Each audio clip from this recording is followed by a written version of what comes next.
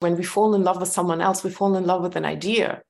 We don't fall in love with the real person. And when time passes and we start seeing person for what they are, we have a choice. Are we going to love the real person? Are we going to be disillusioned? The same true is with us. And especially with people who come to personal growth and transformation, who are interested in growing and becoming better. They're very often so enamored with that idea of aspiration, of what I could be, that facing the real person, the reality, is just becomes unbearable. The bigger the gap, the harder it is to do that. So what I'm trying to say is that you have to find courage and face that real you, because once you've faced that real you, that will truly open the doors for you to become something so much bigger.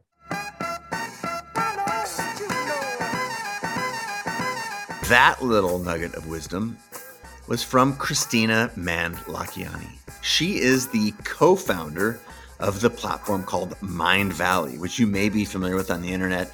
I don't know if you are like me, it pops up a lot in my feed, maybe because I care a lot about this personal transformation, growth mindset universe that I spend so much time on and we discuss here in the show. But she's the co-founder of that platform, which is, again, one of the world's most powerful life transformation learning platforms out there. She's also an entrepreneur, a writer. She speaks all over the place, and she's a lovely artist as well. And today's episode is, we go deep on the journey that we all have to go on to change our life. We talk about things like how to discover your own truth despite all of that external noise. We've talked a lot about that in this show, how whether it's your parents, your career counselor, the media telling you who you ought to be, what you ought to buy, think, be, and or become. In today's episode with Kristina, we talk about how to excavate that stuff and get to your own truth. We talk a lot about, as an extension of that, authenticity, and how when you are not authentic, it actually saps your ability to grow and become the person, or be on this journey of becoming the person that you want to always be. We talk a lot about perfectionism. So if that's something that you're concerned with, or if it has a firm place in your past, as it does mine, I was just reflecting earlier before we recorded about, man, I always wanted to do good and be the best I could be. And when there was a gap between, a perfect test score or winning the race and where I actually finished, or the score I actually got, how that affected me deeply as a young person. So our conversation around sort of the myth of perfectionism, that was a really profound bit of the show today.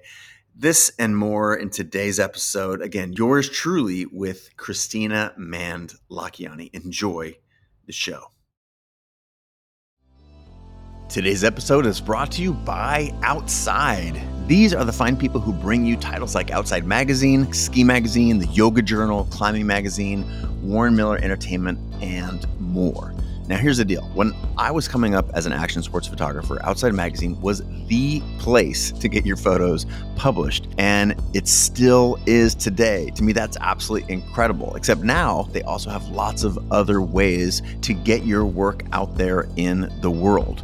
Now, specifically what I want to call your attention to today is that I am a judge for the inaugural Outside Awards, the Outside Photo and Film Awards. This is where you can win a ton of cash. If you are one of 6 finalists, you win $5,000 cash. And then if you are a People's Choice winner, you win an extra $10,000. Plus, you get a ton of exposure, which I'll share with you just a second.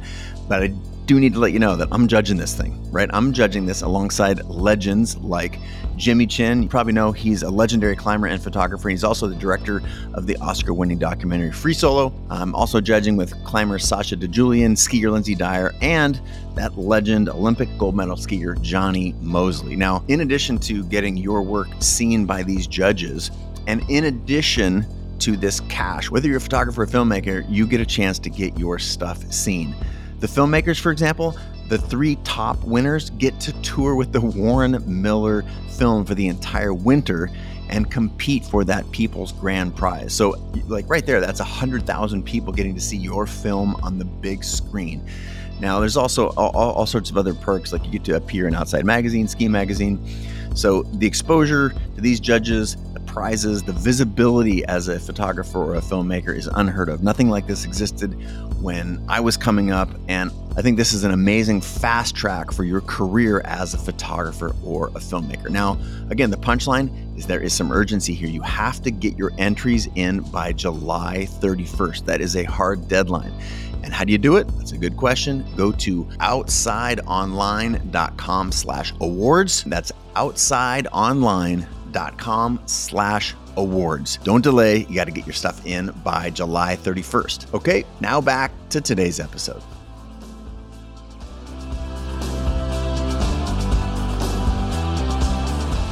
Kristina, thank you so much for being on the show. Welcome. Wow, thank you so much for having me. It's such an honor and a pleasure. And as I shared before we started recording, I've been reading your book and enjoying it very, very much. And so today I would love to, in addition to sharing with our watchers and listeners your story, the story of the book, I would love to have a wide-ranging conversation about human imperfections and authenticity. And to kick that conversation off, maybe you can talk a little bit about your background and your recent work here with the book, and just catch our audience up to speed with who you are and what you do. So my imperfect background, I think I'll give the official bio style background first. I'm a co-founder of Mindvalley, which is one of the world's biggest educational platforms in personal growth and transformation. But that's just the official part of it. Actually, as I said, my background is a little bit imperfect. I was born in a country which doesn't exist anymore. Born and raised in a country which doesn't exist anymore, and actually brainwashed into ideology which is also not up to date anymore. I was born in the Soviet Union, and I was 14 when it collapsed. So pretty much my personality was formed in that very idealistic and restrictive society. And considering that now I'm an entrepreneur, and also I'm a co-founder of the business which is in personal growth and transformation, these two things were not part of my reality when I was growing up. Entrepreneurship was illegal. It was actually punished by law. You would end up in jail, and personal growth was just frowned upon. It was something nobody would be doing things like that. It's just not practical. So the fact that I ended up in this industry is a little bit of a chance, a little bit of a I do not know, maybe just me going with the flow. I started my career in Estonia in the government. I made my career really fast, partially because Estonia was going through a transformative period, and the country needed new blood. Being a young person, I made my career super fast. And then I decided to do what I thought a young girl is supposed to do. I got married and followed my husband into a completely new world. I lived in New York as during my first year of marriage, and there everything turned around. I had to start everything from scratch pretty much, and that's how I ended up co-founding Mindvalley. I wasn't allowed to do anything else. My career was, I ended it because it was Estonian government, which was a bit useless in US. The best thing I could do was to help my then husband, Vishen, who is the founder of Mindvalley, to help him with his startup. And that's the beginning of the journey. And then since then, it's been 20 years now. Personal growth and transformation has become part of my life. Exactly. I feel like there's a reasonable question when we hear this idea of personal growth and transformation. I'm obviously a huge advocate. Those are, part of the founding sort of principles and the vision for the show, and so much about me and my career as not dissimilar to yours. I'm curious about this. How do we reconcile the idea that, that we are whole and complete, and there is sort of nothing wrong with us? How do we reconcile that, the ability just to be in our own skin, with this desire for change and for growth? And, those are seemingly competitive orientations. And, this is an age-old question, but I'm curious how you would approach something like that. Help me understand it. It's a very deep question that will require probably a very deep dive into this whole thing, but I would give it surprisingly or maybe unexpectedly simple answer. So when I live in Europe, I'm in Europe right now, and if I were to go to Paris, I could sit in my car and put in Paris in my navigation system and start driving, but the navigation will not switch on until it finds out where I'm starting from.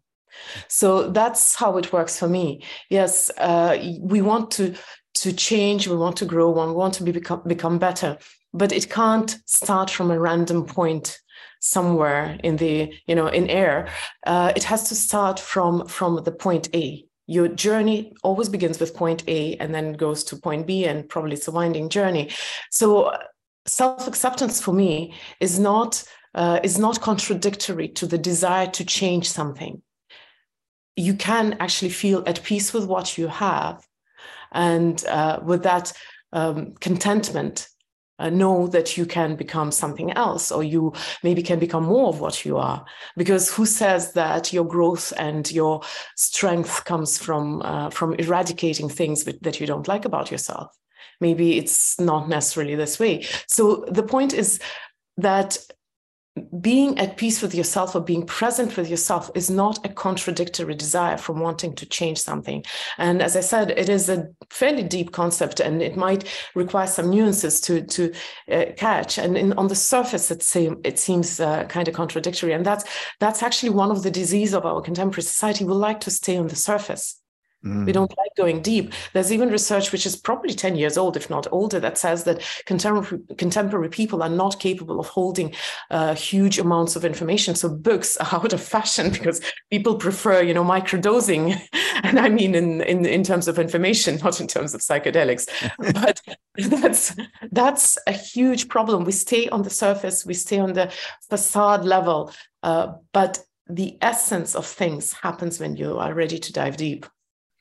Well, clearly, with your childhood, right, you have had to do a lot of personal excavation, being, as you started you opened the show with, rather, that, so much of your original identity, even the identity of, as you said, as a girl should get married, like these things have radically transformed across your life already. So how did what was the toehold? What was the thing that gave you, an insight that this was possible, especially given your background when I'm sure there was some sort of conflict from a human perspective. You could feel these things. And yet, all of these external influences were signaling to you that change wasn't not permitted, wasn't possible, or wasn't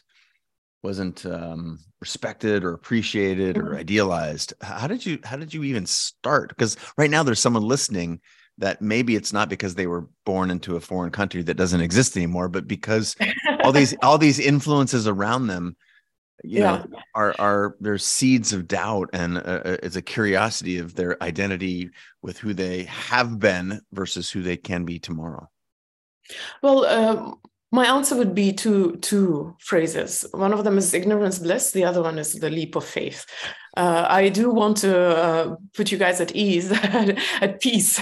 Surviving the fall of Soviet Union wasn't a very traumatic experience for me, maybe because I was a teenager, and that's that time in life where we are discovering life. So it was not a shock for my system, although it was a shock for a lot of people who were a little older than me, because at that age, you're just wired to discover and to realize that the world is maybe not what you thought it was. Now, when it comes to the essence of your question, then it is very... the one thought that I had was that it's not that who you are to become is different from what you are. You are that thing or that person, that creature. It's just that very often by the age of, 30, 40, 50, we build so many layers around that true essence that we forget what that person really is. So I think what I'm trying to drive people at is not that you have to become someone else. You have to first learn to be yourself. And then there is that opens the door for you to become someone else, to change your life. And it's such a curious process, because we are often afraid to go into what we are, because we are enamored with the idea of what we could be. And since you've read the book, you know this analogy: when we fall in love with someone else, we fall in love with an idea. We don't fall in love with the real person. And when time passes and we start seeing person for what they are, we have a choice. Are we going to love the real person? Are we going to be disillusioned? The same true is with us. And especially with people who come to personal growth and transformation, who are interested in growing and becoming better. They're very often so enamored with that idea of aspiration, of what I could be, that facing the real person, the reality, becomes unbearable. The bigger the gap, the harder it is to do that. So what I'm trying to say is that you have to find courage and face that real you, because once you face that real you, that will truly open the doors for you to become something so much bigger. But while you refuse to do that, you might be going in the very wrong direction and depriving yourself of a lot of power. Let's ask a reasonably big question to get us in a little bit deeper into the material, because as you said, our culture is obsessed, or either maybe obsessed is the wrong word, but comfortable with the surface. And right now, you have gone through this. You've shared it at length in your book, Becoming Flawesome, and in courses that you've created, for example, and share with your community. But right now, there's someone, again, who's listening, and what is a sort of a litmus test, if you would, or how did you come to discover or become aware that you needed change, that you wanted something different than you were experiencing? Like, what's the litmus test for people who are listening right now? Because again, we're so easily just like, oh yeah, I'm fine. Or, in the book you talk about, like, how are the kids doing? Oh, the kids are fine. Like there's we have these superficial questions, and more when I talk to people, they're not so aware that something is horribly wrong, but there's this uneasy feeling in them. And so I'm wondering, maybe if you could share how you discover this about yourself, or if you could give some advice to others who are to the listeners right now, the community, like, if X is happening, then you might want to think about why. Well, I'll give my story, and I'll give some advice as well. But I would want to start with an idea that if you have the question, usually if you have this weird feeling that something is not fine, that's the answer to the question that you just haven't asked yourself yet. Very often we have the answer, and the question comes a little later because the answer is already there. But now my story was probably a Freudian slip, and I start my book with that. It was a very bizarre experience where I was traveling, and when I came back to the office, my friend said that she missed me, and I replied without a stop, I missed me too. And that phrase was so out of place and so strange and so weird that started me on the journey of trying to find out what did I just say and why did I say that. But that was, in a way, a lucky chance, because it was just such a out of pattern, experience that it made me think. Now, for people, usually how it shows itself is when you start feeling that what you're feeling is not right. You start judging yourself that what you're doing is not right. So a very simple scenario would be this, and it's my scenario as well, midlife crisis. You live your life by the book, you do all the right things, you check all the right boxes, and you have made it. And whatever that age is, you have made it, you have done what you thought. And of course, we have little things in our life that irritate us. But if we sit down and do it in a good state of mind, we are like, yeah, actually, my life is fine. I'm successful. Exactly what you're talking about. A lot of people, when they're listening to podcasts, they're in that mode because they're doing something good. We feel good about ourselves when we do something good.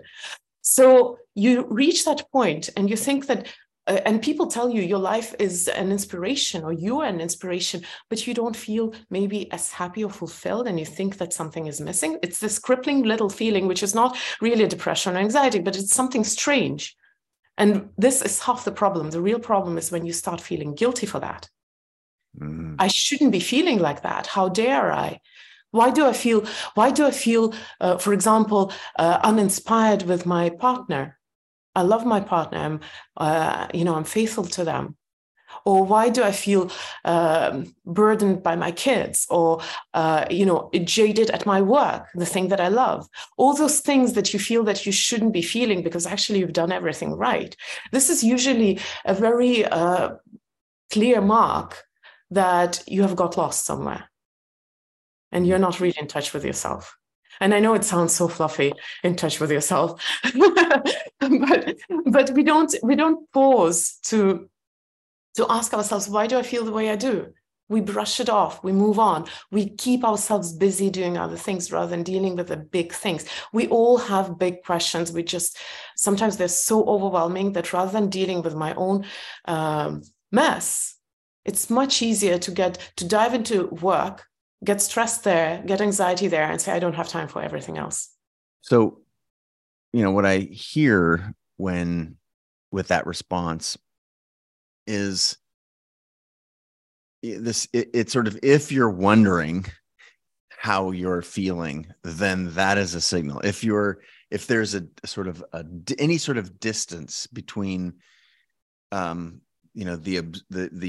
event and the observing of the event, you're like it's almost like a judgment that is a reason to excavate or dig deeper or look closer. And what is your sense, if let's just assume that we are aware that we are in this predicament, it takes some sort of courage to decide to pick at that, right? To look under the covers, because it's very inconvenient when you have to start working on your life amidst all of the other living of life's, ups and downs. And, in your story, you recount in the book that, as you said, when you came back from that trip, you asked that question, and then it became something that was, in your consciousness, and you had to start exploring it.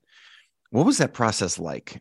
What was it like to begin, looking under the covers, picking at your, the relationship that you had to yourself, and, I would just call it your judgment of your level of authenticity? It's you said the right thing, a lot of right things, obviously. There, the whole thing is right, but what I want to say is that everything starts with awareness, and there are definitely other scenarios as well where people are so busy that they're not even aware that they're living some scenario which is not going to make them happy at the end of the day. But that's not really the people that I can talk to, because I believe in free will, and I think usually if you start asking questions, then probably you are ready for the journey. So the question is not whether you're lost, but are you ready for the journey back to yourself? And by no means am I trying to say that everybody is lost, but my experience in years have showed that a lot of the people who are most lost are not aware of it, because that's the nature of delusion. You are not aware of your delusion. Once you're aware of it, it stops being delusion. It becomes your problem to solve.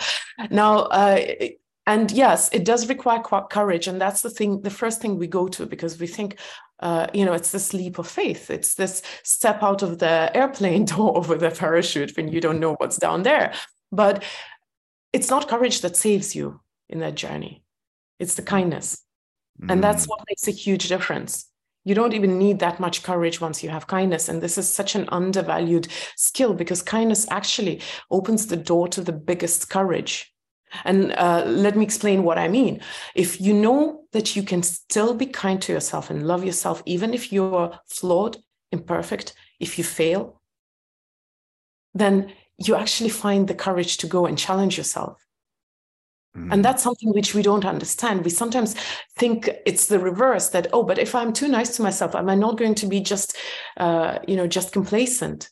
No, you're complacent because you're scared. We as a society function on two really horrible myths, that people are by nature stupid and lazy, and it's not true.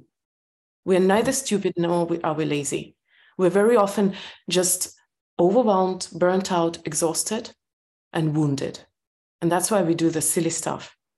And if you just trust a little bit yourself, You will discover, like a very simple example. Have you been like on a holiday, week-long holiday somewhere on a beach, paradise location? The first day you enjoy it, you're savoring it. The second day, by day 5, you're like, when am I coming back to the office? Yeah. And I think if we just learn to trust ourselves, and nobody teaches us to trust ourselves, nobody, my industry doesn't do that. We also say, well, let me fix you. Entertainment doesn't do that. News don't do that. Nothing. Marketing doesn't do that. We are told not to trust ourselves. So how do we begin to trust ourselves? To me, this is like one of the most fascinating questions. It's been I've been on this quest for so long. We have all this wisdom inside us, this thing that we're told not to trust, this intuition, these gut feelings. There's starting to be science that sort of acknowledges that all these different experiences are stored in the body, and we have to begin to listen. But how do we find our truth when we've got all these competing? You talked about marketing and entertainment and news and your grandparents and your mother who's judging you and your peers and your boss. And these are all external influences, right? That are critics. Yeah. And so how do we, in the face of all of that external noise, start to find our own truth? How did you do it? And again, give us some advice on how we ought to do it. I'll have to like unwind that question, and I hope I don't lose my thought somewhere in the middle because I'm prone to ranting. but I think the core principle is that there is one very important relationship in your life, and that's relationship with yourself. We have a lot of relationships, and relationships in general have some similar rules. Relationships usually require some time. Trust requires time to build trust. If you think of building trust with someone else, you require some time. You need to have this dance a little bit, like, let me see, can I trust you? Can I not? Back and forth. And then after a while, that feedback tells you that, yes, I can trust that person. So when it comes to trusting yourself, just by analogy with the relationship, it will require some time, because the relationship that you have with yourself right now has been built over all this long time. And just like any other relationship requires commitment. It requires presence. It requires some kind of compassion, even for yourself. Relationship with your lover, with your child, with your colleagues, all of them require all those things. And if you work on them or not, I don't like the word work because it's so heavy, but let's say if you are committed to them, if you value them, if you pay attention to them, if you prioritize the relationships, they start flourishing. Normally, that's the nature of relationships. If you take a relationship by default, that person is always in my house, no matter what I say, oh yes, we fought, never mind, we'll be good again, then they usually start deteriorating. And at some point they can fail. So it's the same is true with us. The problem with us is that we deprioritize our relationship with ourselves for many reasons, partially because we think that I call it self-love because it's a little bit in your face and it's a little bit jarring. But in essence, we are afraid of that. We think if I prioritize myself or my relationship with myself, people will think that I'm selfish, that I'm self-obsessed, and all those horrible things. So first of all, we're afraid. We're afraid to admit that it is important for me. My relationship with myself is important for me. And another thing is that we don't understand how it works. What is self-love? Is your obsession with being approved or approval from outside, is that about self-love? Is your desire to have boundaries and to be comfortable, is that about, being selfish? All these things are so undiscussed and not normalized that rather than digging into that, we just push it to the side and say, no, find meaning, help other people. That's more important. Now, I've something I haven't shared with the audience. I've dedicated the first 10 or maybe even 20 years of my life to charity. I've worked with some of the most marginalized society in the world, in Asia, in South America. And I can tell you one thing. You're much more useful to the world if you are fine. It's like in the airplane. You have to put on your mask first. So that's in essence, one of the nice and palatable ways of running away from the big problem, the problem of you abandoning yourself and betraying yourself. And that's really the essence of that work. Now, if you find courage to prioritize your relationship with yourself, be present, committed to yourself, be kind to yourself, compassionate, then the trust will come sooner or later. But it will take some time to build. Because, you know, however old you are, I'm 45 years of building that relationship, and most of that time messing up big time. Well, this is so refreshing for you to share that, you know, that you've had a difficult journey. You mentioned 45 years in relationship with yourself, and it sort of doesn't matter, right? Where it's sort of like in the same way, wherever you are or wherever you find yourself, that's where you are, and you have to start there. And I'm trying to frame this for our listeners, like, because right now there's someone who's lamenting or is sad at how long they have not been in a healthy relationship with themselves, for however, you know, they've been betraying themselves, and it seems like one of the first things that we have to do is get over that, because that is a barrier that seems to me to keep so many people from that first sort of acceptance. There's this like lamenting. And the way I talk about it is no effort is ever wasted. Nothing. Even if you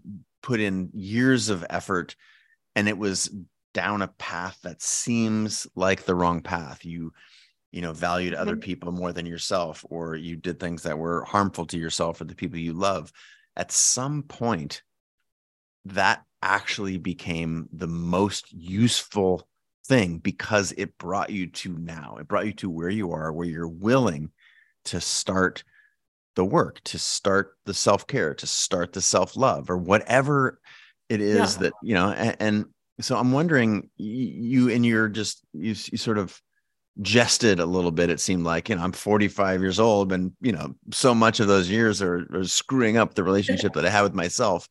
I'm wondering if you can, through your own experiences, maybe share something that helps people understand how you became aware of this requirement for change. Well, the easy first step is just show yourself some kindness. Real kindness, like profound kindness. It's like with anyone, you know, you find that abandoned kitten on the street and you just give it a hug, and then you'll wash it and feed it and whatnot. So maybe the hug is the first thing that you need to give yourself. Now, coming to my story, a few times I've been asked that question: what advice would I give myself, my younger self? And every time I think about it, I come to the same conclusion: I wouldn't. Say more. Because then I could have messed up this journey and ended up somewhere else. So the thing that helped me was, I had one really turbulent, emotionally very turbulent period in my life. I self-diagnosed anxiety and whatnot. And what helped me move on from that period were, first the quote, which I'm constantly misquoting, by Viktor Frankl, who says, "Pain stops being suffering once it finds meaning." So I remember thinking about myself and thinking, how did I allow myself to suffer for such a long time? And then when I realized that had brought me to, or giving me the experience that I needed to do certain things in my life, or to become a certain person in my life, I was at peace with that painful period of my life, because I realized that it was a necessary price for that kind of journey. And I'm not saying, by the way, by no means am I saying that all the transformation requires any pain. No, but if you've had pain in your life, there is a way to turn it to your advantage, no matter what the pain, even if the pain doesn't have a silver lining, or, we're also enamored by this idea, what doesn't kill you makes you strong. It's not true, or that everything comes for a reason. Everything doesn't come for a reason. There's a lot of buzz out there, which is not necessary. But what is important is that you can make a choice. Coming back to the same Viktor Frankl, he was writing his book, Men in Search for Meaning, is written about people who survived the Nazi concentration camps or didn't survive. And he says that even in those circumstances, when you think that you have no choice whatsoever, you always have a choice. And it is the choice that you make that defined whether you would survive it or not. So if even he, in this kind of circumstances, says you always have a choice, then it is truly always in our hands to choose. And that actually brings me back to one of the comments you said, that, we are so afraid of what society will say, or our peers or our family. They have expectations towards us, but they stay somebody else's expectations until we choose to sign under them. So I know I've lived for 16 years in Malaysia. I know there are some more restrictive societies. But even in those circumstances, you always have a choice. And pretty much, no matter how restrictive the society is, it's your choice to follow the expectations of society, of your family, of your children, of your peers, and make them your own choice and your own expectations, or to actually say, this is not about me. This is a major step, right? The ability to distance those voices that are in your head, that you feel like they certainly started out of someone else's and they have become your own. You have to be able to put a little awareness on them and ask yourself, is this really me? And when you begin to understand through self-love, compassion, these things that you're talking about, self-care, that recognize that those aren't you. And it's sort of, there's this freedom that I became very clear in reading the book about your story, when you sort of start to unlock these things. And I think this is what people miss. They miss this, some sort of a, it seems like there's an unlock. There's a moment where you finally, maybe it's just once, just a little bit of trust. You trust yourself, you listen to your intuition. And if once you do it once, it becomes 1% easier. And, then you do it again. And there's this sort of a momentum that builds in starting to trust yourself and starting to believe and listen. And again, you mentioned through self-care. But then there's this thing that crops up, and it's perfectionism. Right? we start to then we get a little momentum, and that's when the voices of self-doubt, when they see progress, they get louder. And then they said, "Oh, well, gosh, you're supposed to be perfect. And boy, wouldn't it be scary if someone else found out, a therapist, a husband, a partner, a peer, a friend, that you didn't actually have your shit together." Oh, but they know that. Tell me more. It's an illusion to think that you can fool anyone. Everybody knows everything about. No, they don't know everything about you. They probably don't even think about you too much. Most people don't think about other people too much. But it's a very interesting, elaborate illusion. We think that we can fool the people that we love. When my mom, we have this very interesting relationship with my mom. Sometimes she gets upset with me, but she is, a little bit old school, so she wouldn't say that because she thinks I have to figure it out. How we speak in hints to each other. So we have these experiences sometimes that I would ask her, "Why are you upset?" She's like, "I'm not upset." I'm like, "Why upset? I can tell you upset." She's, "No, I haven't said anything. Why do you think I'm upset?" I'm like, "Because I feel how you breathe." She's like, "Oh, damn you. You always know me." So we think that we can cheat the world. Well, maybe the world is not so important. We actually do care about our loved ones more than anyone else. And usually if we choose to stay in a relationship which is not good for us, we do that for the sake of people that we love, without realizing that they suffer. Our sacrifice is a huge burden for our loved ones to carry. And we very often, we do that to feel better about ourselves. I'm not going to hurt you. That's what motivates us to take choices which are detrimental to us, because we think we do it for someone else. That whole idea of altruism is actually very often so upside down and mistreated. And as the same as sacrifice, it's a huge burden Our sacrifices, our love are very often a huge burden. We really should let our loved ones free. And we should ask for that freedom for ourselves to choose. How do we begin then to transform from the perfect you, or the perfect us, the perfect we? How do we begin to transform from the perfect to the real? So, from the inauthentic to the authentic? Nobody is really perfect. If people think they are very delusional. And, probably they're not the people who listen to that or who need to hear that. Nothing in nature is perfect. That's how evolution worked. Art is not perfect. The moment it becomes perfect, it becomes handicrafts. That's the nature of genius, is imperfection. So we are not perfect. The moment you become perfect, you pretty much are organic organism, but not a real human being. So asking for perfection or chasing perfection is such a futile task, and it's such a struggle, and it's not a very pleasant type of life. But then some of us have the perfectionist streak. I'm a perfectionist, forever perfectionist. But the question is not, with my perfectionism, the question is not how do I get rid of it, but how do I learn to tame it? How do I, a friend of mine, he unfortunately, he has passed away already, but his mom used to say, are you going to make it your curse or your blessing? And maybe that's a good starting point. Just look at the things and ask yourself, rather than seeing them as problems, as troubles, as something which makes you so especially different, and that's why you can't follow good advice. Just ask yourself, do you want to make it your curse or your blessing? It's your choice. It's always your choice to make it your curse or your blessing. I think it's such a wonderful thing. But how it all starts, it starts with awareness. That's the basic skill that you need for any kind of change. Yeah.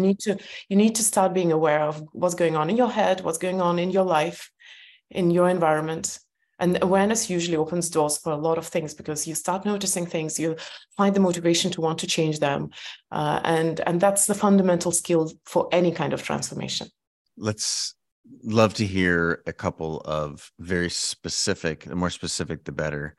How might someone begin to learn this process of awareness? What are some hacks or some activities, some habits to build around becoming more self-aware? So awareness is like a super skill or a habit, a superpower. And the very simple exercise to start with is to set alarms on your phone or whatever it is that you carry with you all the time, 5 to 10. The moment it rings, you remind yourself, and put it at random times, like, 4:33, something like this. And whenever it rings, take a moment of awareness if you can, unless you're like driving and you can't do that at that moment.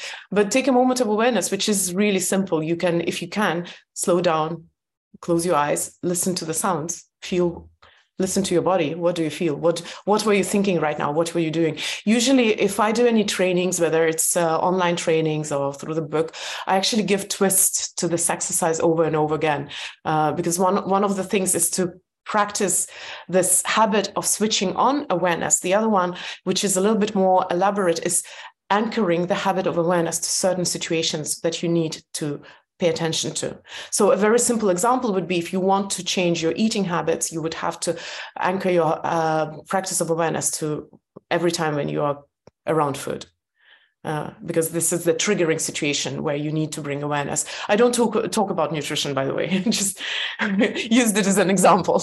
Sure. So that's a very simple practice. I would suggest you do it for about 30 days at least, just so that you have a good variety of situations to be aware about.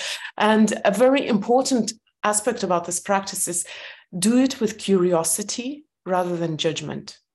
And your goal is not to live perfectly. Your goal is just to notice what's going on. In fact, I will encourage you not to make any changes. Maybe your alarm goes off when you are winding yourself up and going into this destructive pattern of, whatever it is, destructive pattern. Just notice with curiosity and say, wow, that's what I'm doing right now. And that's it. Don't try to change it. You will want to change it after 30 days. And it won't even need an effort.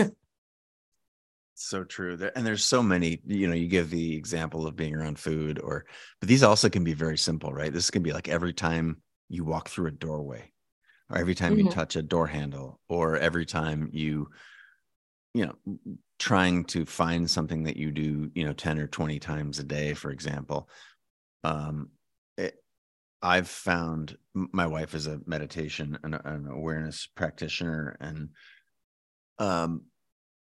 I started experimenting with this process a number of years ago, and it was mind-boggling to have these alarms go off or these check-in moments throughout your day and just realize how far afield my mind was from the present moment. There was this gap, this massive gap between my ability to be present and the alarm would go off and I would be solving a problem that I didn't have two years in the future. I'm like, oh, if this and this and this, and and then the alarm goes off and you're like, how this is so not useful or helpful. Yeah. So the question, assuming, you've got some people, some listeners here who are willing to say, okay, I find value in this, or I can see the value in this. How do we then, what's the leap that we take from becoming aware and becoming sort of present and an actual transformation? What's the gap there? Okay, I do this for 30 days. What I notice is that I'm increasingly not present when I'm at work or when I'm with, there are people around me that I, distrust or are not, I'm not there by my choosing. These are my work peers or whatever. What's the gap? Help us close the gap rather between, this awareness practice and actually transforming into the I'll say the probably unpopular thing, but there is no gap. That's the beauty of the process. There is no gap. And again, which assumption do we go from? Do we go from the assumption that people need to be frightened into growth and transformation? It has to come through punishment. If you don't do that, how in our industry, we have those exercises, which is super helpful, by the way. If you keep doing that, picture yourself 5 years from now. How's your life going to be? And then 10 years from now. And that comes from the idea of punishment. You have to punish yourself into change. Because if you don't change, you're going to, suffer and die. But my assumption is that if you build up that relationship with yourself, you will discover that you're a wonderful human being. You're neither lazy nor stupid. When you start noticing things, that's when you will actually start changing them. Even if you practice this, if you do this practice without judgment, if you see that something is wrong or something doesn't work for you, you will naturally stop doing it. Or if you see that you're not doing something, you will naturally start doing new things. But you just need to notice. And that's the beauty of this practice. And a lot of the times people don't give it enough. Maybe I really don't know. I haven't researched it as much because it's only a fundamental skill on the journey that I help people to go through. But I think that there must be some glitch in the system if awareness alone doesn't give you everything that you need to change for the better. In fact, I think it's a superpower. It's like in X-Men, there's Quicksilver who has the super speed, and when he's in his super speed mode, the whole world just slows down, and he can fix it, and then the world goes back into the normal speed. I think that's what awareness gives you. It allows you to dissect life, see the anatomy of it, and decide, am I going to go this way or that way in the process? And very often we rely, and our industry is also built on that, on the idea that you need superpower. Oh, sorry, not superpower. You need willpower. You need willpower, you need discipline, you need certain ways to make yourself do things. Well, I have bad news. Willpower doesn't last, and it doesn't even work too much. It's an exhaustible resource, which not only is exhaustible, but the moment you use up your willpower, let's say on starting a new diet, you're going to suck it up from all the other areas of your life. And you will suddenly discover that you are a little bit more snappy, a little bit less patient, and so on and so on. The only place where I want to use my willpower is patience with myself and with the world. Everything else can work on other fuel. Willpower is not a good fuel for change. A good fuel for change is motivation, obviously, intrinsic motivation, where you are motivated by the process, not by the results, but by the process. And that comes through awareness. Let's talk, you bring up the superhero, and there's a great quote. I always love the quotes at the beginning of the chapters that are truly land. And you've got one that I've marked here in my book, the paradox of masks. And I think it has to do a lot with how you show up in the world and what you represent as the world, sometimes versus what you truly are. And this quote goes like this: "You can't wear a mask, Clark. When people see you and can see the things you can do, the power you have, they'll be terrified. They need to be able to look into your eyes, see your face, so that they can see the decency and kindness that's always there, and know they have nothing to be afraid of." Yeah. Talk to me about that. Well, I think why I love this quote is that it has this core principle that humans are actually beautiful. And this is Martha Kent and Clark Kent. It's from Superman. Yeah. Yes. I actually had to remove a lot of wonderful quotes because getting them cleared with owners took much longer. So now I'm praying for the second edition of my book so that I get to restore some of the quotes.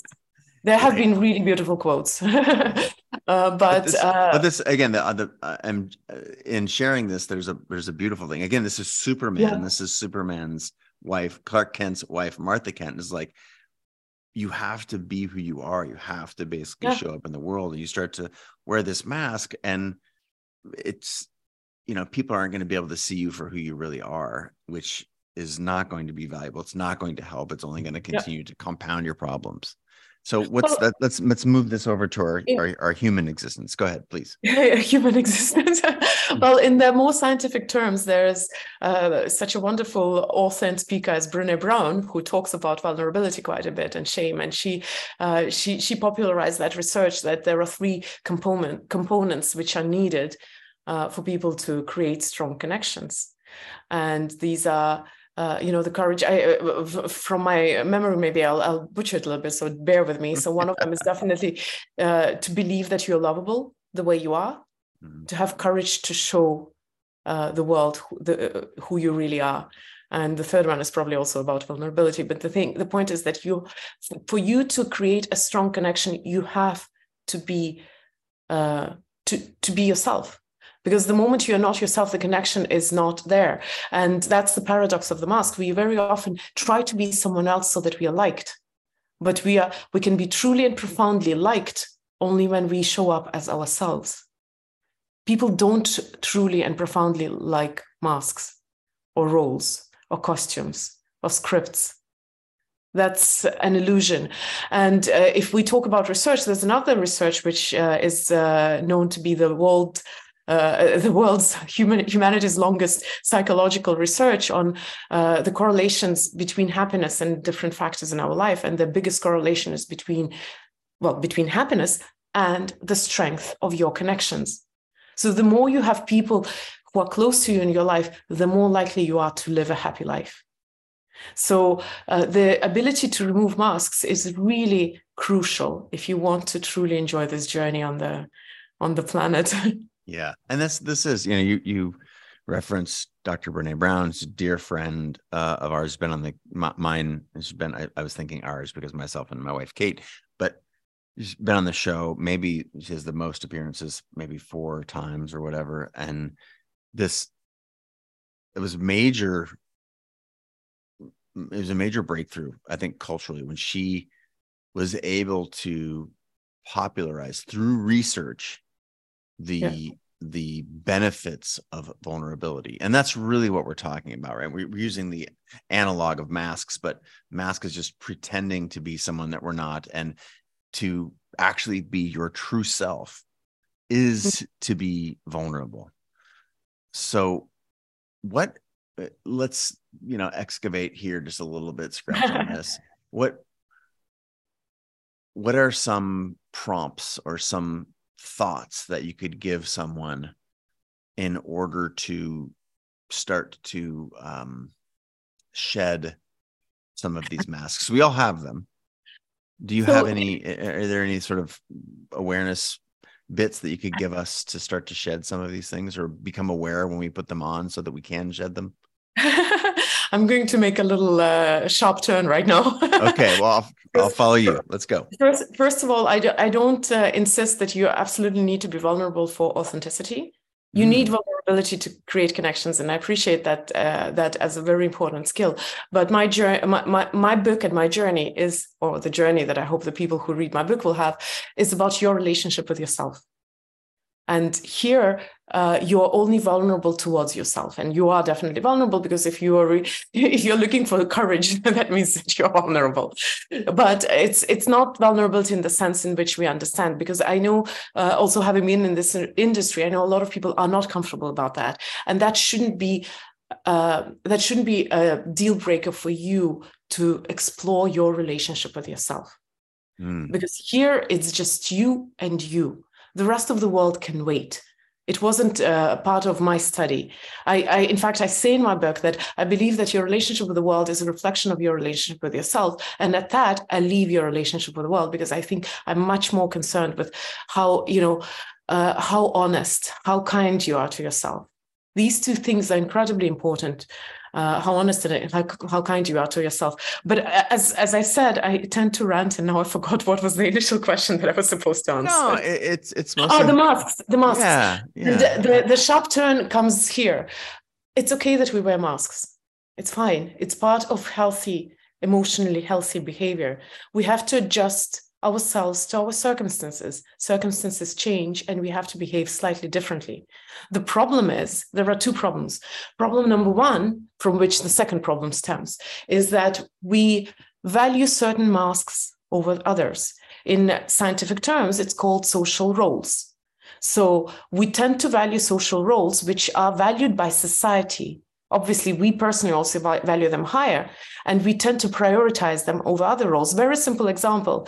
If I'm a mother and I'm an entrepreneur is valued much higher by society. So when my mother and my entrepreneur is in conflict, at least outwardly, I would prioritize being something which society values higher rather than the other. And I know it's a maybe painful comparison. Another one would be woman leader. And these roles are very often contradictory in their expressions. So that's the first problem, is when we start prioritizing one role over the other. And it will happen. Now, the question is, how do you feel about the role which you do prioritize? And the other question is, do you sometimes forget that you have other social roles? Another, maybe a little bit bizarre example, if you're a celebrity or influencer, and you forget that to some people you're just a brother or a sister or a friend, and you forget to remove that role, or if you're a very successful entrepreneur and you forget that you're a daddy for someone, and you carry this into circumstances where this role is not only inappropriate, it's irrelevant and maybe even damaging. So this is where the problem is. I have no problems with people wearing masks and changing their social roles, because people who don't do that, they're not very comfortable. No, well, comfortable is a bad word, but they're not very good members of society. They can be very destructive. A lot of you mentioned narcissists, I think, or maybe I am confusing, but narcissists are the people who are not very comfortable, and they are very anyway. I don't want to go in that direction. But the point is that it's a healthy thing to do. What is not healthy is when you get stuck in one of them. Mm-hmm. Your avatars don't see eye to eye, I think is how you put it in the book, right? These different aspects of yourself. So how do we then, is it about how do we become better at showing up as who we really are? And how do we not carry the wrong masks into the wrong rooms? How do we not show up for our son or daughter as the boss at work? Well, a lot of the times when we do that, that's a symptom of our relationship actually being being at a low state. It's complicated, like they say in Facebook. So that's usually a symptom, and I wouldn't want to give answers to such questions, because it would be dealing with the symptoms, when in reality you need to come to peace with who you are fully. So what I would like to maybe, and sorry if I'm evading the question a little bit. No. I do it deliberately, but I want to say that, authenticity, for me, it's a result of you fixing your relationship with yourself.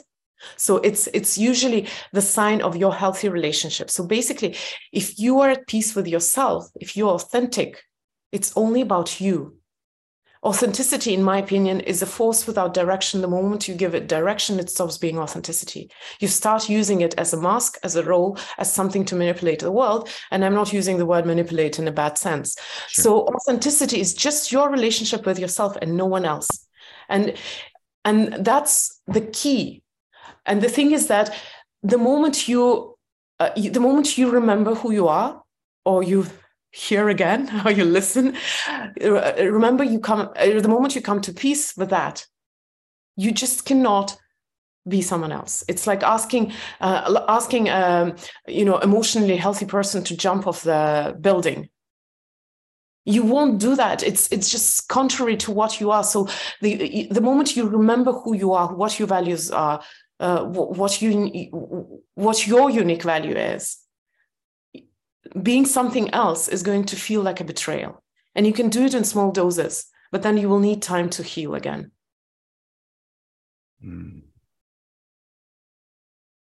So I believe that the man who remembers that he's not just entrepreneur, and when he remembers the value of him as a human being, as a soul, I think that person won't be able to be next to their family, to the people who love them, and not be just present.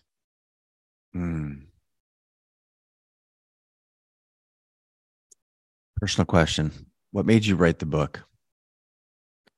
I believe that I'm a writer, and I just never realized that, because I always wrote things.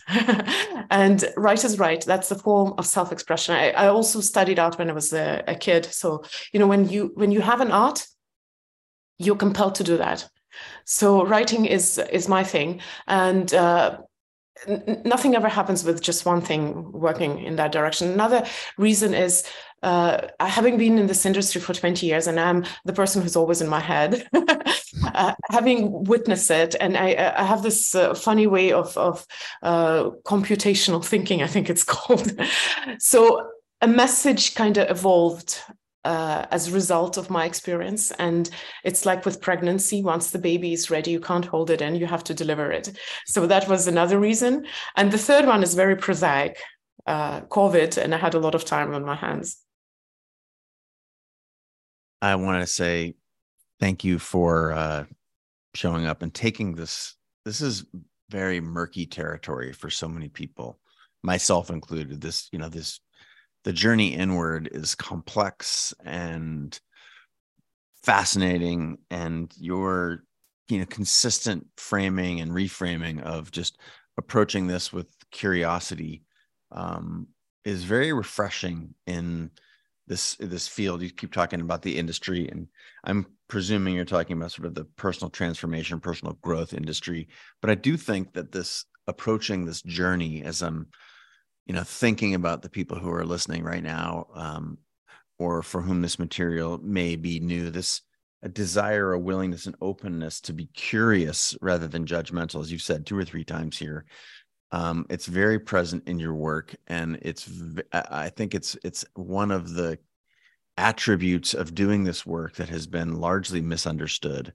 There's so much judgment around self-judgment, for example, like, why am I doing this journey? What, I'm I'm a terrible person, or I'm perfect. It tends to be super polarizing, but it seems like everywhere in your work is this a curiosity. Like, you close the book with a story of revealing to your mother. I was very touched by this story, revealing to your mother that you and your husband were, at the time, were going to split. And when you shared this with her, you shared in the book that she basically blew up. She got super mad and was ranting, and that from some part of you was able in that moment to park the idea of scrapping it out right now, of telling her all the reasons that her judgment was not the right judgment, and that your decision was made. You just chose not to basically lock horns with her. And it's just a really beautiful piece of the book. And I'm wondering, is that the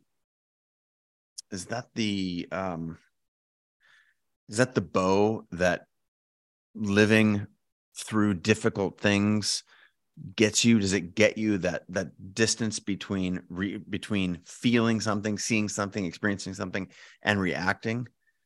Is that the real benefit of this work, of being curious about it? Like you talk about this, I'm going to describe it like you're watching your mom. I think it was visual. You're watching your mom get angry. You can see her. You joked earlier about hearing her breathing, and but there's just such a poetry. And then of course you go on to say, cool, then we took some time, and then your mom actually called you, and you guys had a heartfelt, earnest, just beautiful conversation about the tough life decision that you had just made. So at the end of our days, go ahead. Sorry. Yeah, this experience was very important in my life, for sure. My mom taught me a very deep, profound lesson, and it's a hard one. It's a very deep philosophical concept, and I believe that if we just touch it on the surface right now, it might not be fair to that concept. But the concept is that everybody has the right to their journey, including the people that we love. And sometimes we have to let them do that journey. And our journey is to witness them doing it, and sometimes disagreeing. Like in the case with my mom and me, none of us could agree with each other's. I couldn't agree with her reaction. She couldn't agree with my choice. But ultimately, philosophically speaking, we have to have enough trust, not just in ourselves, but in people that we love, that they're doing whatever they're doing. And maybe you disagree with that. The best thing I can do for the people that I love is be always there for them. Keep my light on for them.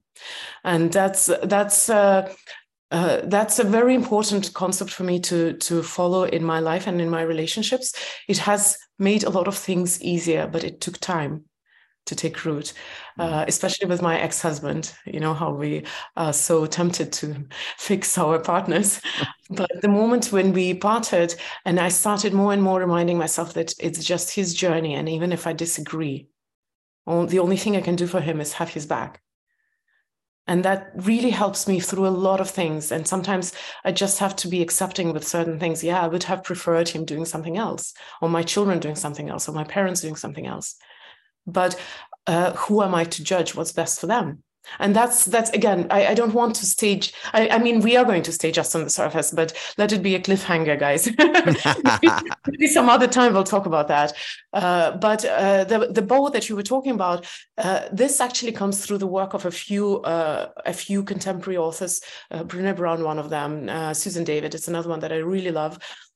So it's the idea of the space between your emotions and your decisions and your choices.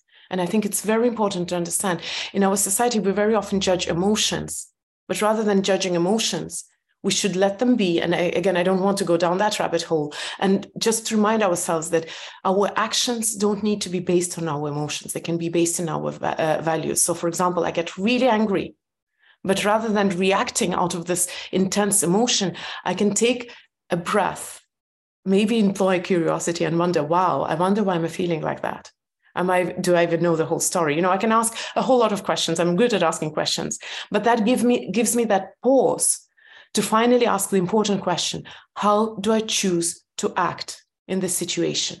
And usually usually my choice is not to act out of my intense emotion, because emotions change, but out of my values and out of what makes me me. This is the basis for my, well, as much as I can do that. I'm imperfect. I mean, we are always work in progress. So I have my share of, oh, I'm so sorry, I was wrong. Well, this is the blend of the words awesome and flawed, right? Flawesome. And the book is Becoming Flawesome, The Key to Living an Imperfectly Authentic Life. I want to say thank you so much for being a guest on our show. As you said, the cliffhanger is to pick up the book. It's out now. By the time this drops, you will be able to get this wherever books are sold. Thank you so much for being a guest on the show. Is there anywhere else that you would direct our listeners for the work that you do in the world beyond just the book, which I just shared there? Oh, I do a lot of stuff, and I have a full spectrum of things happening in my life. I have sheep, for example. But that aside, Kristina Mänd, I'm on all social media as Kristina Mänd. Instagram is my preferred place, but I'm also in all the other places. And it's Kristina with a K, because I'm Estonian. Love it. KRISTINAMAND. Thank you so much again for being a guest on the show and sharing your journey and this wonderful work that you've put in there. It's such a lovely, it's an assembly of so many different aspects that have been popular on the show for a long time. You've done just a beautiful job of sewing them together for us. Thank you for being on the show. And until next time, from Kristina and myself, we wish you an amazing day, a lovely week. And until next time, we both bid you adieu. All right. Hey, before you go, thanks so much for listening. And if you got value from this show, chances are your community will too, right? In the particular lies the universal. Please share this link to the show with a friend or mention the show on social. That is a huge benefit for us, hopefully in exchange for providing value to you. I want you to know that I really appreciate your time, the attention, anything that you give to the show, and the questions that you ask our guests, either on social media or through my text community. All of that is pure gold. This community, like any community, is a testament to that old phrase, a rising tide floats all boats. And by elevating one another, by sharing and resharing this show, the tidbits that you learn and the experiences you take away, all of that has a collective, massive positive impact on the world. So just a quick thank you. I appreciate all the effort you put into sharing this show. All right, that's a wrap. Let's put today's episode into practice and get back to growing together.